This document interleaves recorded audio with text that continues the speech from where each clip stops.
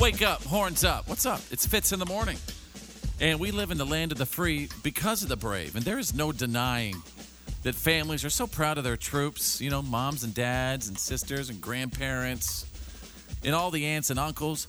But just imagine how the younger brother feels when he looks up to his older brother in uniform. That's why today we would love to salute Sergeant First Class Kenny Thomas of the United States Army.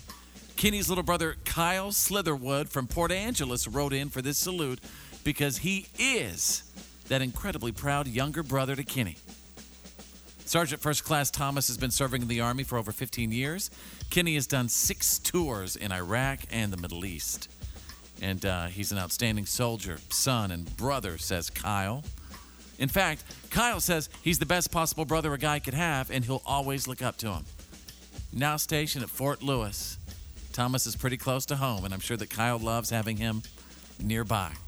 So again, today we honor Sergeant First Class Kenny Thomas of the United States Army.